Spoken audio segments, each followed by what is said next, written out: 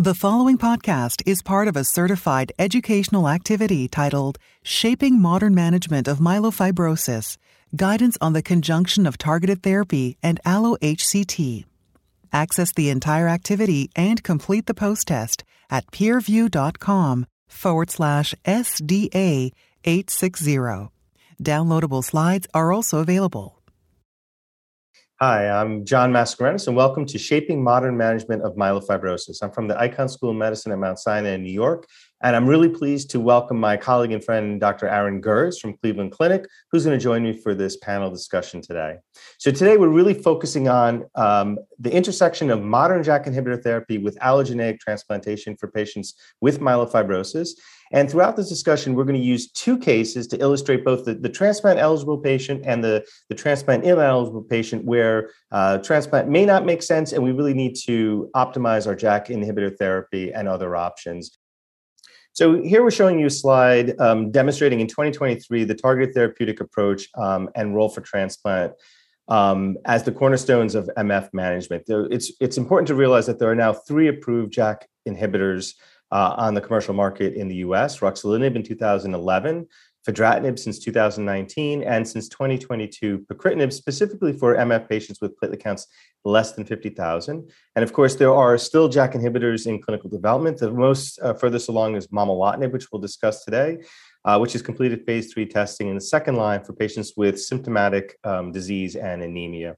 And really what this provides is an opportunity for JAK2 inhibitor selection to develop approaches and sequencing of therapy to fill unmet needs and niches. Regardless of JAK inhibitor therapy, whether one uses it up front or reserves it for latter lines of therapy, hematopoietic transplantation remains the only modality that offers the potential to cure patients with myelofibrosis. And these are not mutually exclusive approaches. So often we use JAK inhibitors in route to or a prelude to transplant for many patients. And we'll discuss the way to optimize that management and integrate transplant and JAK inhibition in the treatment of myelofibrosis in today's program.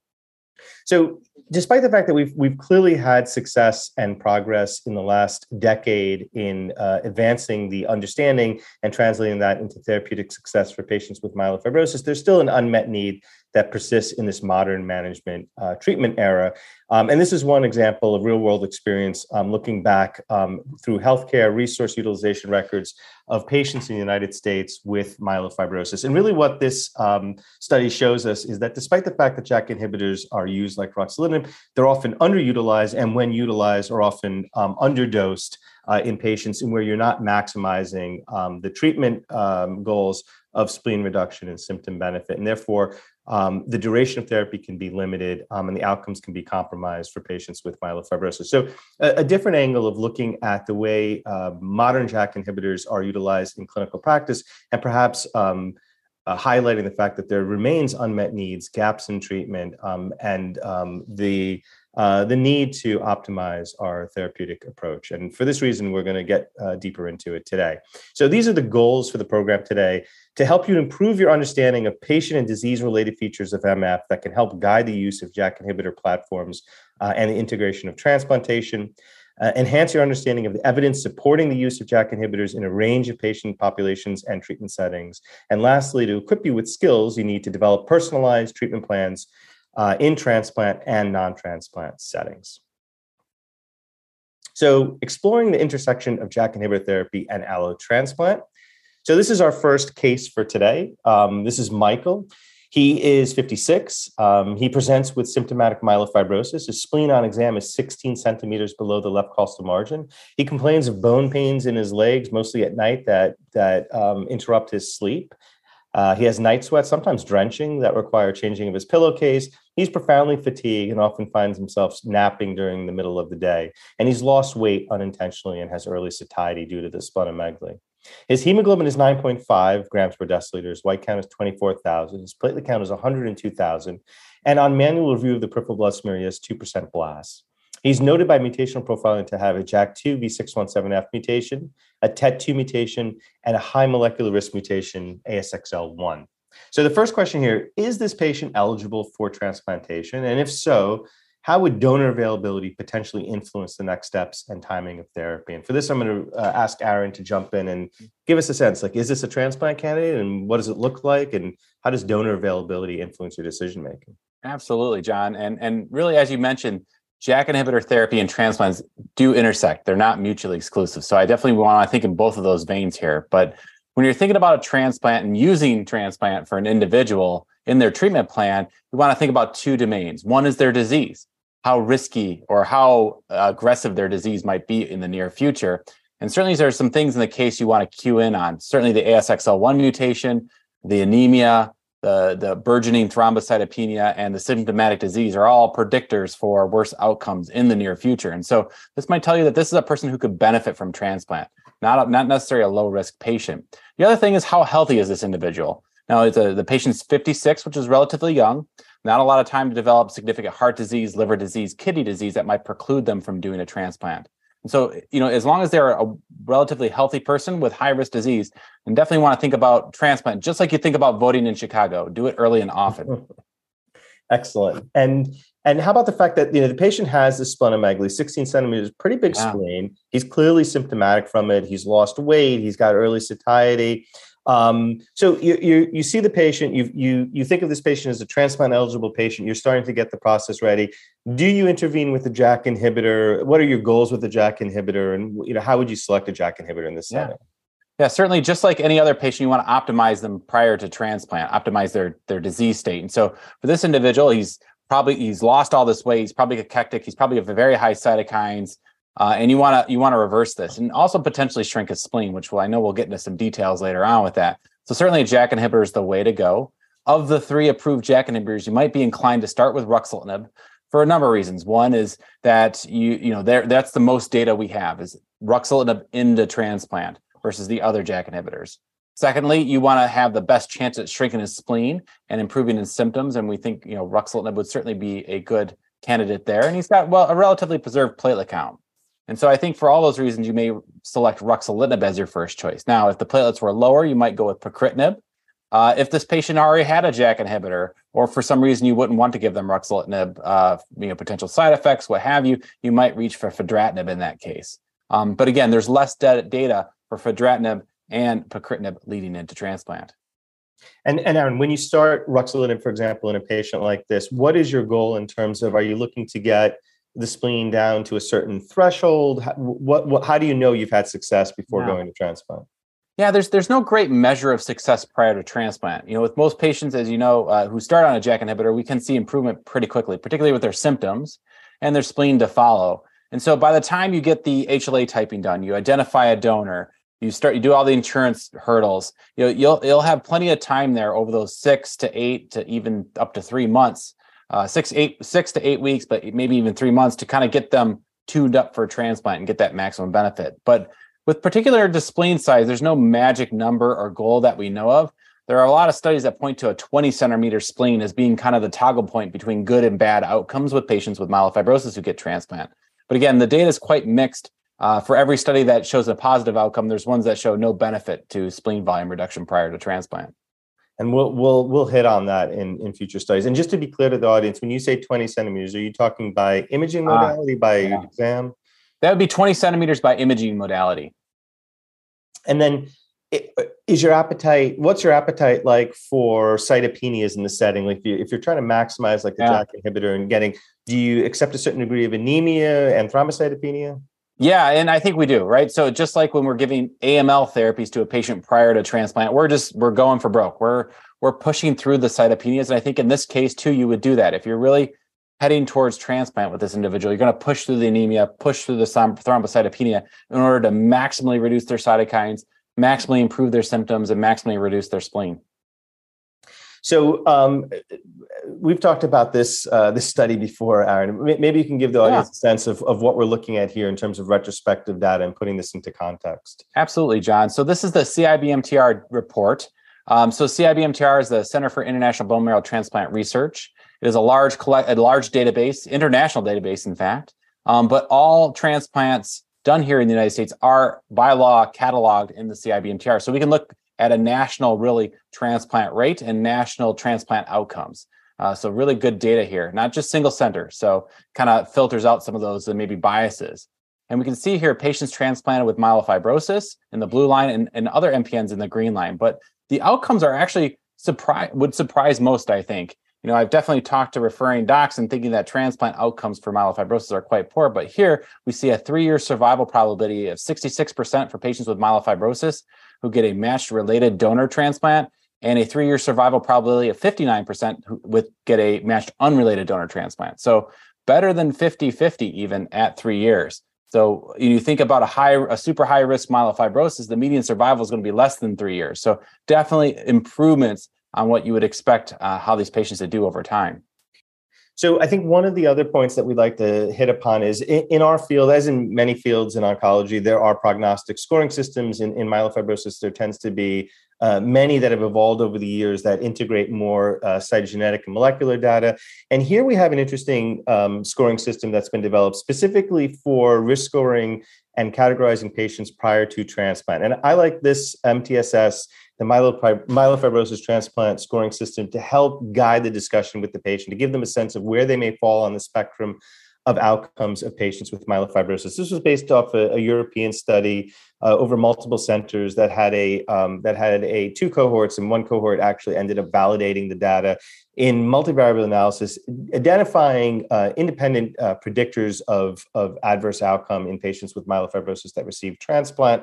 And you can see the ones that were statistically and significantly meaningful and scored and weighted by how meaningful that hazard ratio was. So, for example, patients who did not have a calreticulin or MPL mutation were weighted more heavily. Patients who received an HLA mismatched unrelated donor were weighted more heavily. And the beautiful thing about these kind of calculators, you don't have to memorize them. They're online and you can calculate them. And often my patients go online and calculate their risk score. So you can easily do these online if you have the data in front of you. And what you can see from calculating is that there are 4 different discrete risk categories or risk groups that range from low, intermediate, high, and very high. And you can see that the probabilities of survival all the way on the right can vary pretty considerably from the low risk all the way down to almost 30% in the very high risk group at 5 years. So this basically gives the patient a sense of where they might fall. And you have to be very careful with these scoring systems because it doesn't give the individual patient, an exact framework of what their transplant could look like in outcome. It is a generality that patients that fall in these categories are more likely to have these kinds of outcomes. And I guess the obvious question for you, Aaron, is you're an MF expert and as you always say, recovering transplanter. Do you use this and is it helpful in your conversations? Yeah, as you stated, I think this is helpful in counseling patients. So these are kind of the outcomes we'd expect after transplant based on the data we have. These factors used to calculate this risk score are very similar to the MIP70 score or MIP70 version 2.0 score, which we often also use to dictate prognosis. And as you suspect, patients who are low risk here with good performance status, low risk disease are going to do the best. And those who have high risk disease and maybe not great performance status may not do as well. So it does kind of give you a frame of reference of what to expect over time, as opposed to CIBMTR data, which is kind of like all comers. Excellent.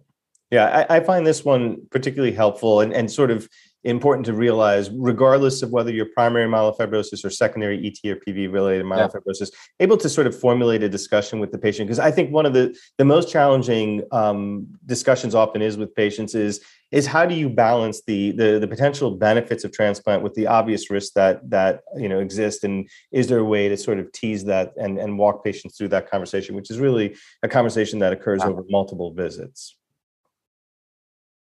Okay, so let's talk about spleen and myelofibrosis. So splenomegaly is obviously a major component driven by extramedullary hematopoiesis in myelofibrosis. Many of the patients that we see have splenomegaly and varying degrees of splenomegaly, and many of the patients that go on to get transplants will also have splenomegaly. And although I would say it's used less frequently today, splenectomy was often used in the past, particularly prior to the era of JAK2 inhibitors. And here's an example of a retrospective study done through the EBMT looking at over almost 1,200 patients who received transplants for myelofibrosis, two of which had a splenectomy before transplant. And this is an interesting analysis because if you compare and this is what the top line show, the outcomes of patients with splenectomy versus those who didn't get splenectomy, it wasn't quite obvious that there was a real benefit in all comers to performing a splenectomy prior to transplant. And obviously, the goal of a splenectomy prior to transplant would be to try to improve upon engraftment, limit that duration of time where the patients are susceptible to infection, and hopefully get a more robust engraftment in the bone marrow.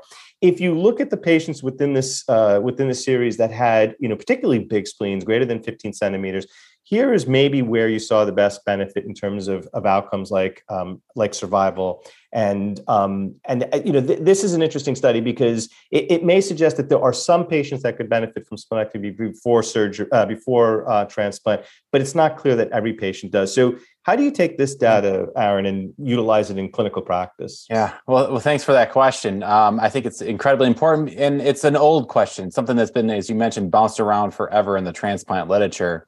And for every study that does show an improvement with splenectomy or somehow reducing spleen size, there's one that doesn't show any difference. So this one kind of does both in one study, I think. But clearly, big spleens are bad. Whether that affects engraftment, complications such as liver thrombosis, associates more closely with malnourishment and poorer performance status. Clearly, bigger spleens are worse. It might also predict for more aggressive disease. But it's tricky to say, you think about this study published, it probably included some patients who didn't get JAK inhibitors as well. And in the era of JAK inhibitors, how much can you improve upon that? I think, though, universally, it is agreed upon that you try to maximize disease response. And if you got a whopping spleen and someone's really deconditioned by that spleen, they're clearly not going to do well with transplant. So on an individual case-by-case basis, you sit down, well, is the spleen preventing you from getting to transplant? Is a question we often ask. And if the answer is yes, then and the JAK inhibitors haven't worked, then we consider splenectomy in very, again, selected patients. But in our anecdotal experience over the last couple of years, we've actually been able to get people to bridge over. Patients who were not great transplant candidates, we took their spleens out, they got a lot better, and they were able to go on to transplant and do quite well. And I think the important point too here is that if you're going to take a patient to transplant or not and move towards splenectomy, you really need a surgeon that has expertise in taking out these big spleens, because often the vasculature is complicated. The rates of infection, thrombosis, and bleeding could lead to a 10% mortality. And that really is best done at centers where there's a lot of expertise, and usually the big transplant centers that do big organ transplants. And you really need an experienced surgeon for these kinds of big spleens. So here we're showing you the role of transplant and JAK inhibitors as sort of summarized by the NCCN guidelines, in which you're one of the contributing authors.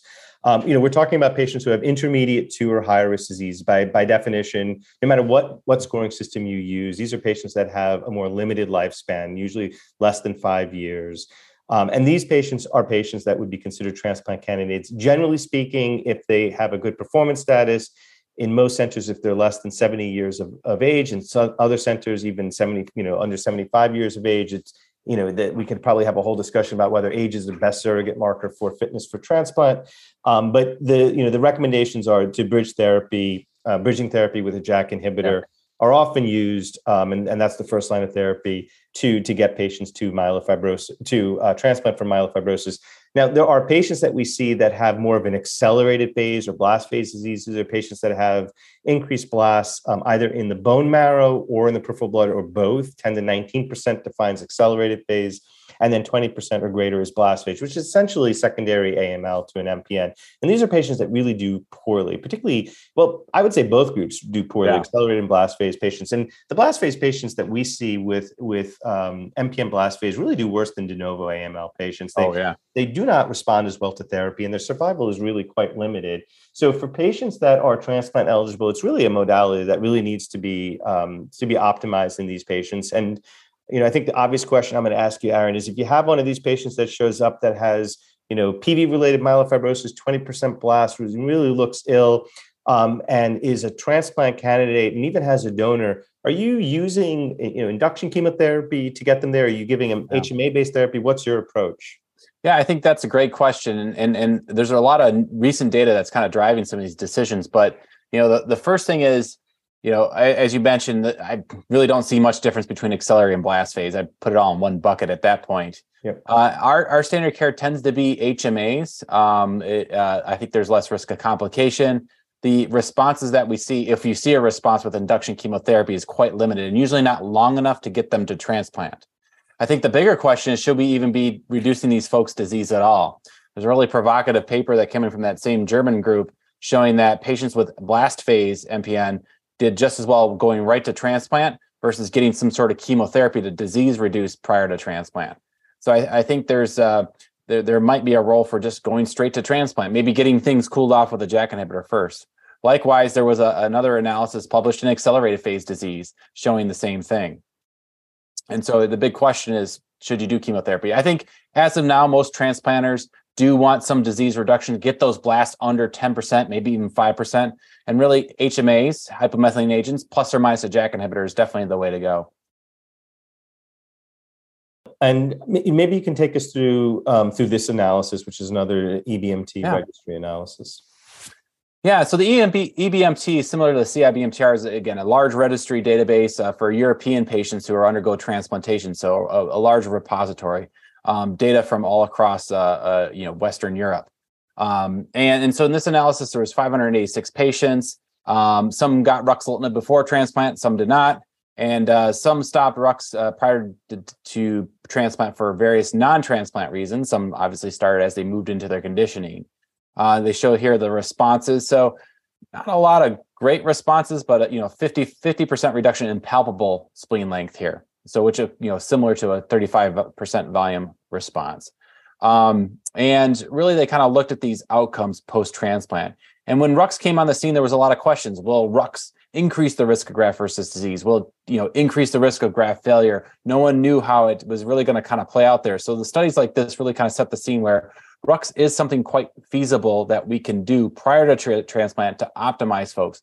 Simply, if we think about reducing spleen size, improving performance status, and the like, it didn't really seem in this analysis to have a lot of effect on graft versus host disease.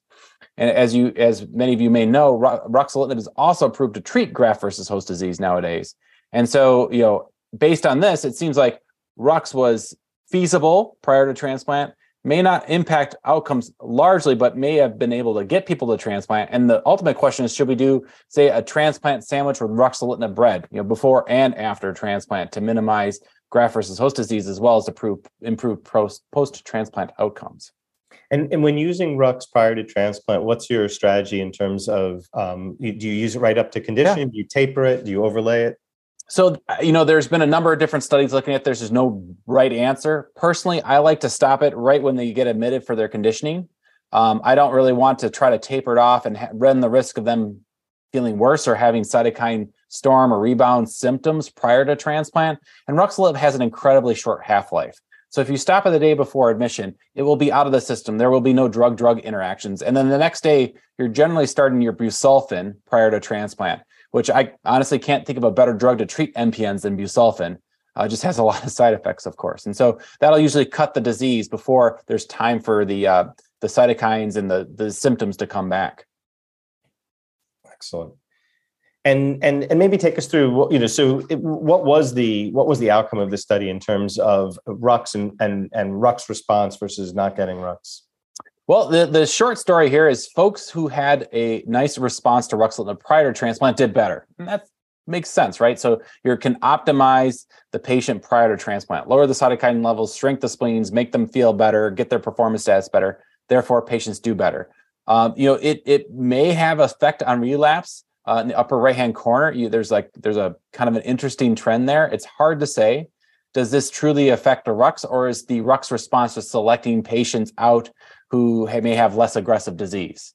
And so this type of study doesn't answer that question, but certainly an intriguing result there. Overall survival and showing the lower right-hand corner, no significant difference in overall survival, but maybe with increased numbers, we might see those curves play out a little bit more. My take, if you look at the data that we have, whether it's retrospective data like this or even some of the prospective studies of using Rux prior to transplant, I think that we can say a couple of things. And one is that it's safe to do, and it often enables patients that might be falling apart who couldn't get the transplant to get the transplant. It doesn't seem to have a negative impact really on transplant outcomes. But how much it actually improves the actual ultimate outcomes, I think, is a little bit unclear. Yeah, absolutely. So here's one abstract that was presented at ASH, and this is a small look at a real world data set through the Cardinal Health System, looking at patients who received fedratinib, and these are patients who are typically receiving fedratinib after ruxolitinib. And then highlighting, I think it was like 12 patients that actually received fedratinib and then went on to transplant. And this was a group of patients that were treated in community settings and had I think it was a median follow-up of about 9.5 months. And we were looking at whether this is a feasible way of getting patients to transplant. And of course, there's all these caveats when you look at data through a medical record where you're abstracting data. And it's never perfect. But what we could see was that fedratinib was able to, as the data from the prospective phase 2 study would demonstrate, was able to reduce spleen size and improve symptom burden. And in this patient population was able to get patients without inducing or incurring a lot of cytopenias or complications to transplant. So small series of about 12 patients. But I as far as I'm aware, the only data that we have out there, and as you pointed out, right now, the overwhelming bulk of data of JAK inhibition prior to transplant sits, for obvious reasons, with ruxolitinib. So it's important for us to also characterize, what happens to patients who get fedratinib, now pacritinib, maybe one day momelotinib, as they move to transplant. And, do we have data that tells us that we can do that safely and effectively? And I think this just gives you another option to optimize folks before transplant, right? So if ruxolitinib isn't quite cutting the mustard, you got another tool you can reach for other than splenectomy to get them there. Yeah, I mean, it's nice to practice in a period where we have options, and it's not just, I remember the days when there were no JAK inhibitors, and now there's 3 approved JAK inhibitors, soon to be probably 4. So it does provide us the ability to customize therapy, and that's the title of our next slide: customizing JAK inhibitor therapy in patients, in this case, who are ineligible for transplant. All right, great. So, as we move from a case-based discussion that's transplant-oriented, I'm going to switch it over to you, Aaron, now to talk about a non-transplant eligible patient. Yeah. And so this patient here is a 56-year-old patient presenting with symptomatic myelofibrosis, spleen 16 centimeter, bone pain, night sweats, fatigue, weight loss. Sounds very familiar from the other case. But maybe this person's got really bad kidneys, right? So you can't do a transplant if you got bad kidneys because you'll never get them their tacrolimus. Their hemoglobin's the same at 9.5. Their white count's 24. Platelets are 102 with 2% circulating blast. Again, the mutation panel shows a JAK2 V617F, a TET2 mutation, and that high-risk ASXL1 mutation. So again, the same exact patient, maybe some kidney disease excludes them from transplant. Maybe not. Maybe they just don't want to do transplant. They elected not to, or they don't have a donor that's available. So this patient here, you can think about a number of different treatment options. As we talked before, there are 3 approved JAK inhibitors. There are even clinical trials to consider. John, so this patient comes to see you and says, I don't want to get a transplant. I'm a young, otherwise healthy person. I want to optimize my non-transplant therapies. What would be some things you'd consider for this person? Yeah, and as you pointed out, this happens. I mean, sometimes we get patients that we would think would be great transplant candidates, but they're not on the transplant train, and they want to do non-transplant, which is totally fine. So I think as long as patients are informed, they understand that whatever we're doing is, does not have a curative intent. I think that's an appropriate approach. And in this patient, as you pointed out, this is a symptomatic patient who's going to continue to do worse if we don't turn it around. So this would be a great, JAK inhibitor first line therapy type of patient with a platelet count of 102,000. Really, you got your opening for ruxolitinib. One could use fedratinib. That label is agnostic of line of therapy. Although I would point out to the listener that, pacritinib is technically approved for patients less than 50,000. I, for one, would not hesitate to actually use pacritinib in a patient who has 102,000 platelets, because the reality is if you use ruxolitinib or fedratinib, particularly if you're trying to maximize the dose, you will incur and as expected, some degree of thrombocytopenia. So I really think this patient could get any of the 3 JAK inhibitors in reality by FDA label, probably ruxolitinib and experience. Ruxolitinib is probably going to be the first choice. I'm a start low and titrate up kind of guy. So I would do 5 milligrams twice daily and then quickly get to 10 twice daily, which I think is the sweet spot. And then if there's room to play, try to get it higher to try to maximize spleen reduction. But I also like fedratinib, to be honest. I think that's also a reasonable option up front. Although, I think as we'll point out, the biggest amount of data is really for fedratinib is second line after ruxolitinib. We don't have data for Rux second line after fedratinib. Here we got the guidelines for myelofibrosis again from the NCCN, the version from March of 22. Looking at transplant eligibility baseline and platelets can help kind of inform your choices. And certainly, again, any high-risk patient who is a good candidate for transplant, you really want to start going down that road and adding in JAK inhibitors. But outside of that, we often use platelet counts to kind of start to parse out who could get which JAK inhibitor and where. And we think about, as John mentioned earlier, patients with platelet counts less than 50,000 kind of heading more towards pacritinib, where platelets greater than 50,000, thinking more of ruxolitinib or fedratinib in the front line. I would also want to point out in the guidelines, we try to emphasize clinical trial. I mean, it is a boon to have now 3 approved, maybe 4 in the future JAK inhibitors, but certainly we need more therapies. We're not quite on par with, say, like multiple myeloma or breast cancer quite yet. So definitely new therapies are needed.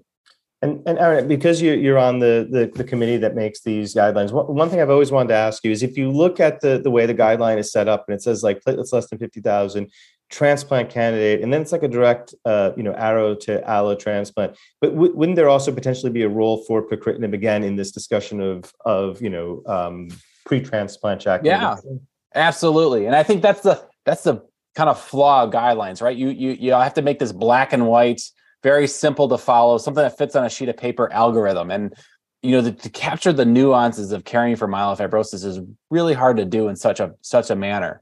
And now with, momelotinib potentially getting approved, I think we're just going to have to blow this whole thing up and start over almost. Yeah, it does make it more complicated. It totally makes it more complicated. But, the point to bring up here, though, is, partnering with a center who, that takes care of a lot of patients with myelofibrosis, right? So working on those collaborations, I think, can be key.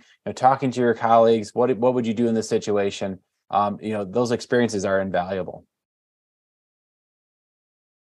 And so, certainly when you start a patient on JAK inhibitor, you're going to want to monitor them in terms of their response. And just to give you kind of idea of what to expect, we've talked a lot about ruxolitinib having the most data. Here's kind of the headline data, if you will, for ruxolitinib. And this is from the COMFORTS-2 study, where patients were randomized between ruxolitinib and best available therapy at the time. And it shows the degree of spleen volume reduction. And so the bars going down show improvement from baseline. And you can see the majority of patients on ruxolitinib had some improvement, which is quite remarkable. And there's that 35% decrease in spleen volume, which is a somewhat arbitrary number, but roughly correlates with a 50% reduction in palpable length. And that's certainly clearly contrasting with what we're seeing here for the best available therapy in the blue line. There was a real-world survival analysis done in patients with intermediate to high-risk myelofibrosis, looking at the impact of ruxolitinib approval. To me, this speaks volumes, right? So in the right-hand side, there are 3 curves. The green curve, pre-approval, ruxolitinib unexposed, of course. Orange curve, post-approval, ruxolitinib unexposed. And then blue line, post-approval, ruxolitinib exposed. So there was an improvement in survival clearly after ruxolitinib was approved, even in patients who didn't get ruxolitinib. So not only did ruxolitinib improve spleens and symptoms and maybe survival, but it's also improving awareness. I think it's improving our ability to diagnose this disease, recognize it, and care for the symptomatic parts of the disease and other bits and pieces that go along with this. So it's certainly done a lot for the field, and I don't really want to belittle that since we got new JAK inhibitors now. It was certainly a watershed moment, if you will. And like, again, we've been talking, there are other JAK inhibitors on the scene. There's Jakarta, which is an upfront study for patients with myelofibrosis. So fedratinib versus placebo here, showing the 2 curves. This was a contemporary study of the COMFORT studies, but was published much later due to a clinical hold on fedratinib over a concern of Wernicke's. But the key piece here with this data is Fedratinib did a bang-up job reducing spleen volumes, and that's shown in the figure A here. A significant proportion of patients had at least a 35% reduction in their spleen volume, where most patients had some improvement compared to placebo not performing that well as one may expect. So really a very, very highly active drug, a contemporary drug too, to ruxolitinib. What I want to also just point out here, Aaron, in this figure, which I think is important for the listener and the audience to see, is if you look at the placebo on the right, what's really interesting and often not emphasized is that's the natural history of the disease within a 6-month period. You see that spleen increasing, so it really reinforces the fact that this disease is both chronic and progressive, and patients really just do poorly if not on an active agent. And as you pointed out, fedratinib is really active here. Yeah, there's not a lot of data on it, but spleen stabilization. There's probably some benefit there, right? Even though it's not getting necessarily smaller or hitting this 35% spleen volume reduction.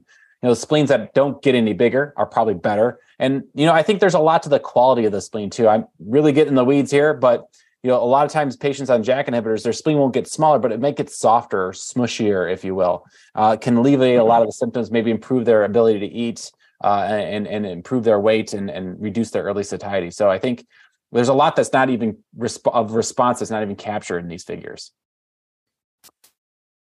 So in Jakarta, we also saw an improvement in progression-free survival shown here. Again, this is a kind of a tough thing to show with all the holds that happened and the randomized crossover nature of these studies. But certainly there may be some benefit again to long-term JAK inhibition. Now, the transformation to AML was pretty low in this population, so that's kind of something hard to really measure. But clearly, patients who were getting fedratinib did much better over a long period of time than those getting placebo. So kind of reiterating that theme.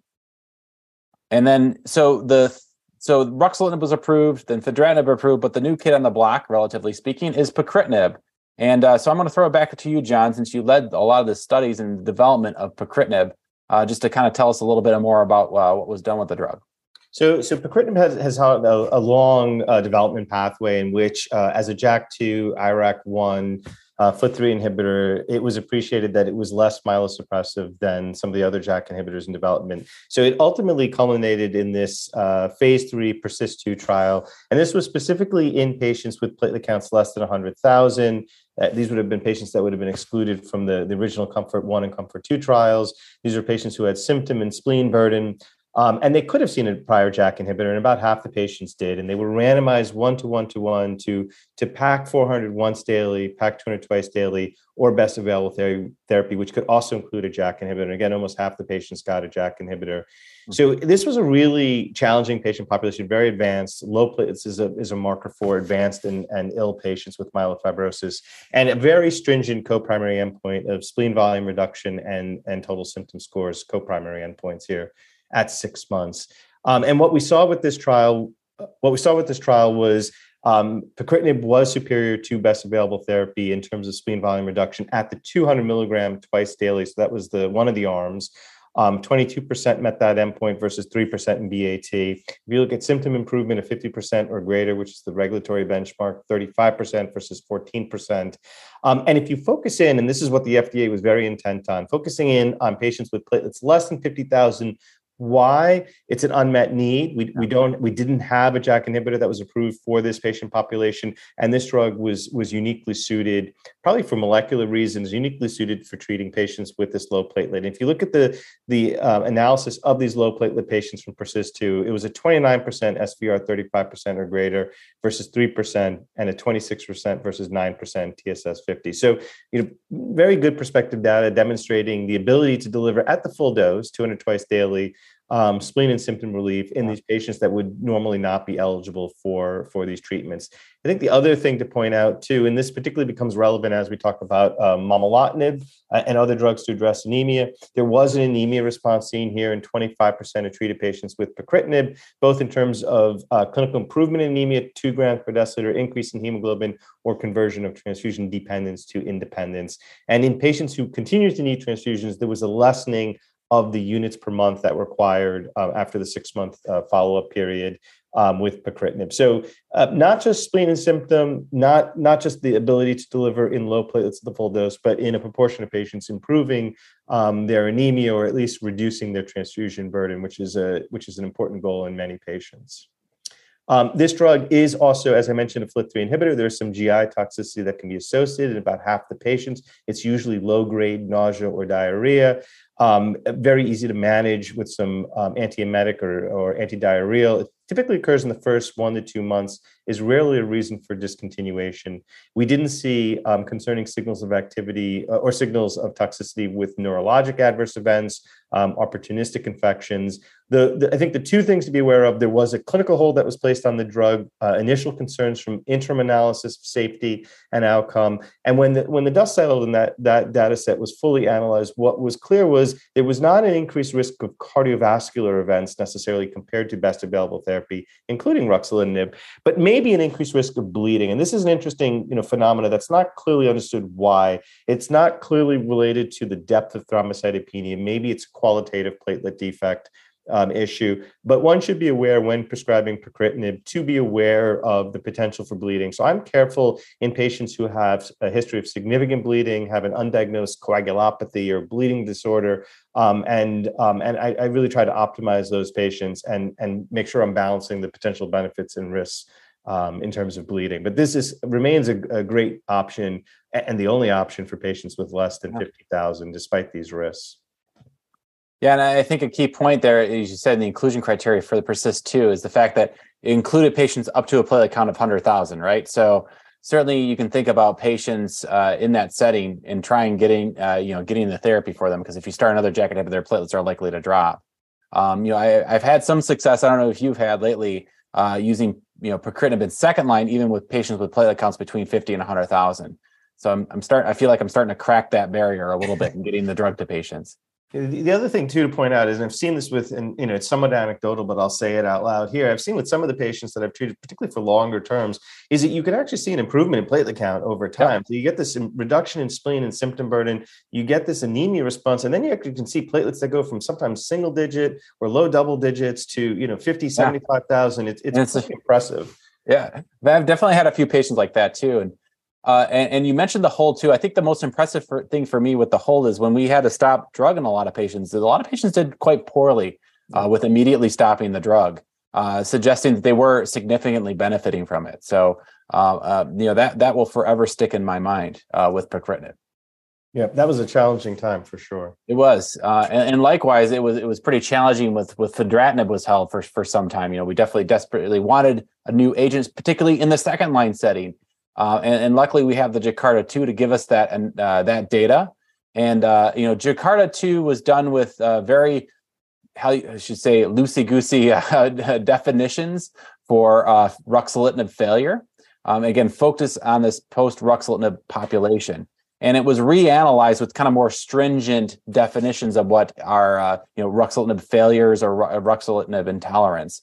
And, the kind of key piece of this reanalysis that was done by Claire Harrison and colleagues was that the responses were quite similar. It wasn't that the patients were totally cherry-picked, but there clearly is clinical activity for fedratinib after ruxolitinib.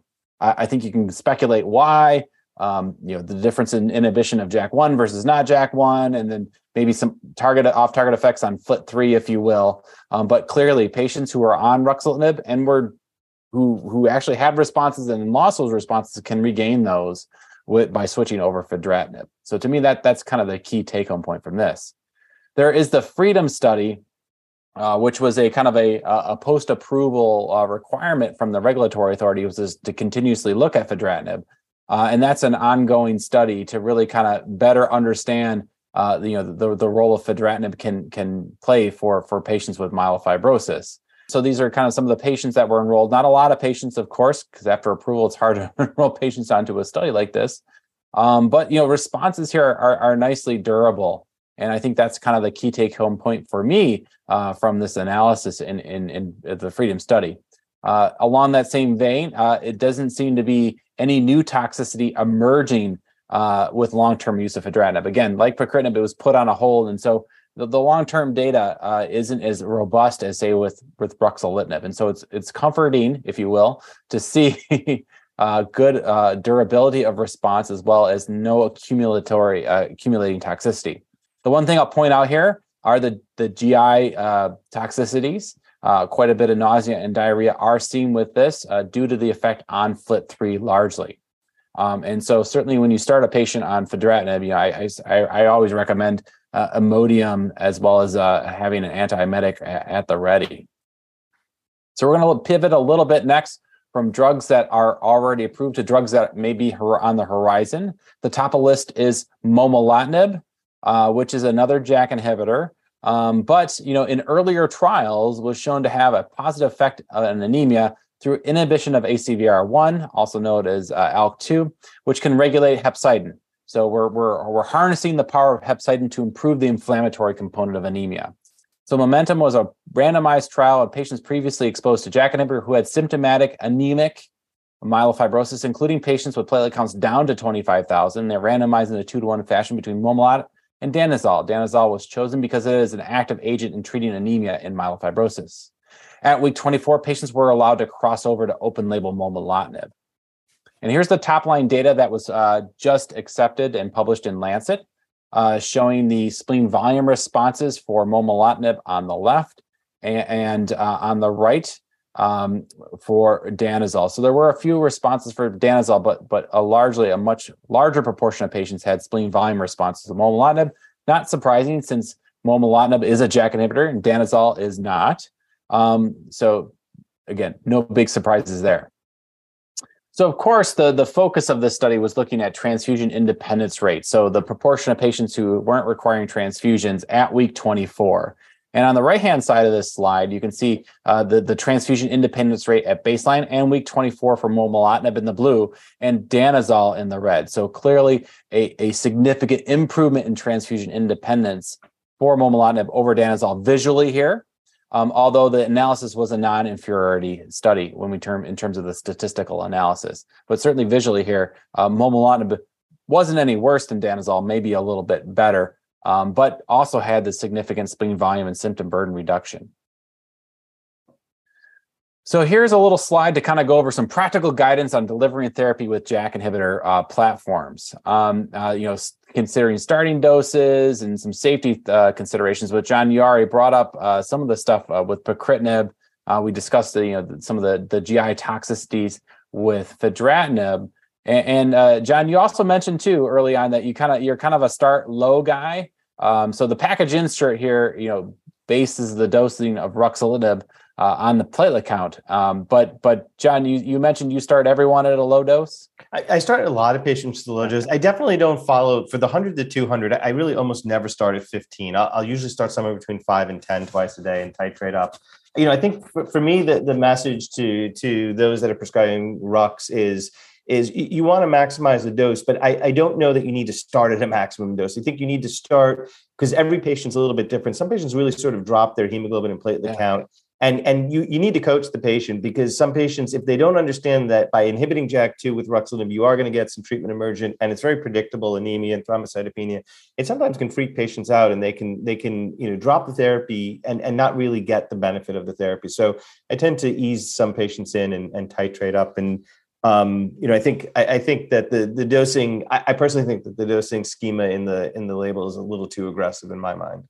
Yeah, it's pretty steep, and likewise, I often hold back, these patients who have kind of burgeoning thrombocytopenia. I'll start off, often with 10 twice a day, sometimes 5 twice a day too. We also want to, not ignore the risk of some infection complications, increased risk of shingles, tuberculosis reactivation, hepatitis virus reactivation. But there's been some scuttlebutt, if you will, about the risk of lymphoma with JAK inhibitors. John, kind of what's your take on the risk of lymphoma with JAK inhibitors, particularly ruxolitinib? Yeah, there was an initial report, JAK inhibitors, but Rux specifically is known to be an immunosuppressive drug. It does affect T cell and dendritic cell function. It may allow for the escape of lymphomas, as was first reported by a European group in a very small percentage of patients. That hasn't been replicated actually in other studies. And Rajit Rampal and I did a dual institution study and also didn't see that signal of risk of lymphoma. So I'm not really sure. I don't check for for signs of B-cell malignancy before starting my patients on ruxolitinib. I've not encountered this to be a real problem. And as you know, there is an increased risk at baseline of having malignancies, but even B-cell malignancies in myelofibrosis patients. So to me, it's not really an obstacle or a major concern when treating patients with Rux. Absolutely. And then with fedratinib, so the recommended dose per the package insert is 400 milligrams orally once daily. And then we mentioned the frequency and severity of GI side effects. So, again, I'll often get patients a prescription for some Zofran or Densatron, and then tell them to have some Imodium in the medicine cabinet ready to go. And then there's also with the worry over Wernicke's encephalopathy in the black box warning, we'll check thiamine levels before starting and periodically during treatment. I often just tell patients just take thiamine supplement, just better safe than sorry. It's a water-soluble vitamin. You can go ahead and take it quite safely. I don't know, John, do you recommend your patients to take thiamine when on fedratinib?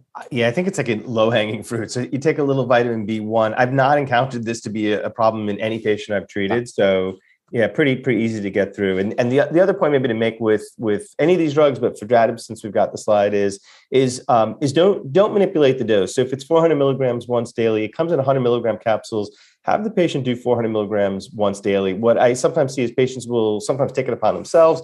They'll split the dose to 200 twice daily, and that's pharmacodynamically, that is not the way to give the drug, and you compromise the activity.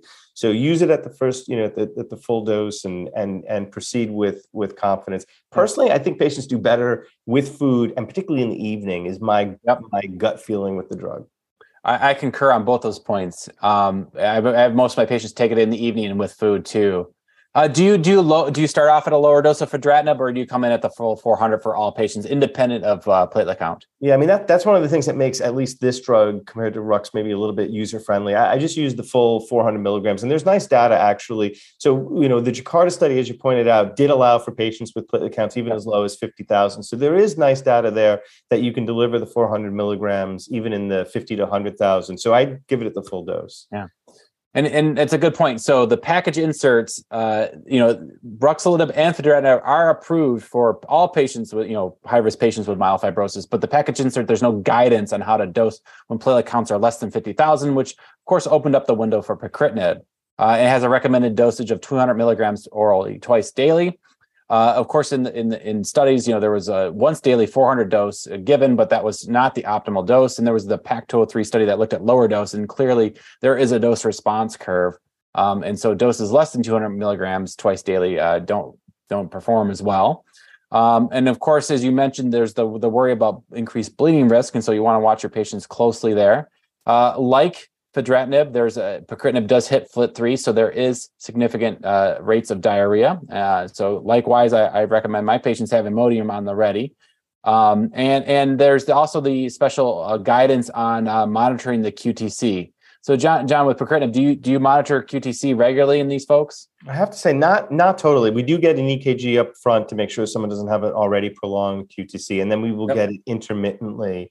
I've not seen it be a problem. I am careful, though, I will say, of reviewing with the pharmacist whether there are any potential, drug-drug interactions that could prolong the QTC. But otherwise pretty easy to manage. Yeah.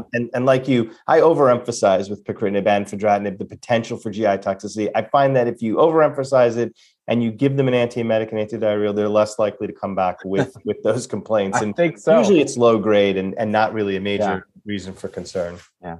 Yeah, likewise, I'll get an EKG at baseline. I usually don't check it too much often afterwards. I will avoid QTC prolonging agents. But, in the PAC-203 study, we really didn't see much of the way of QTC prolongation at all. Of course, though, JAK inhibitors are fantastic, but we're trying to do new and better things.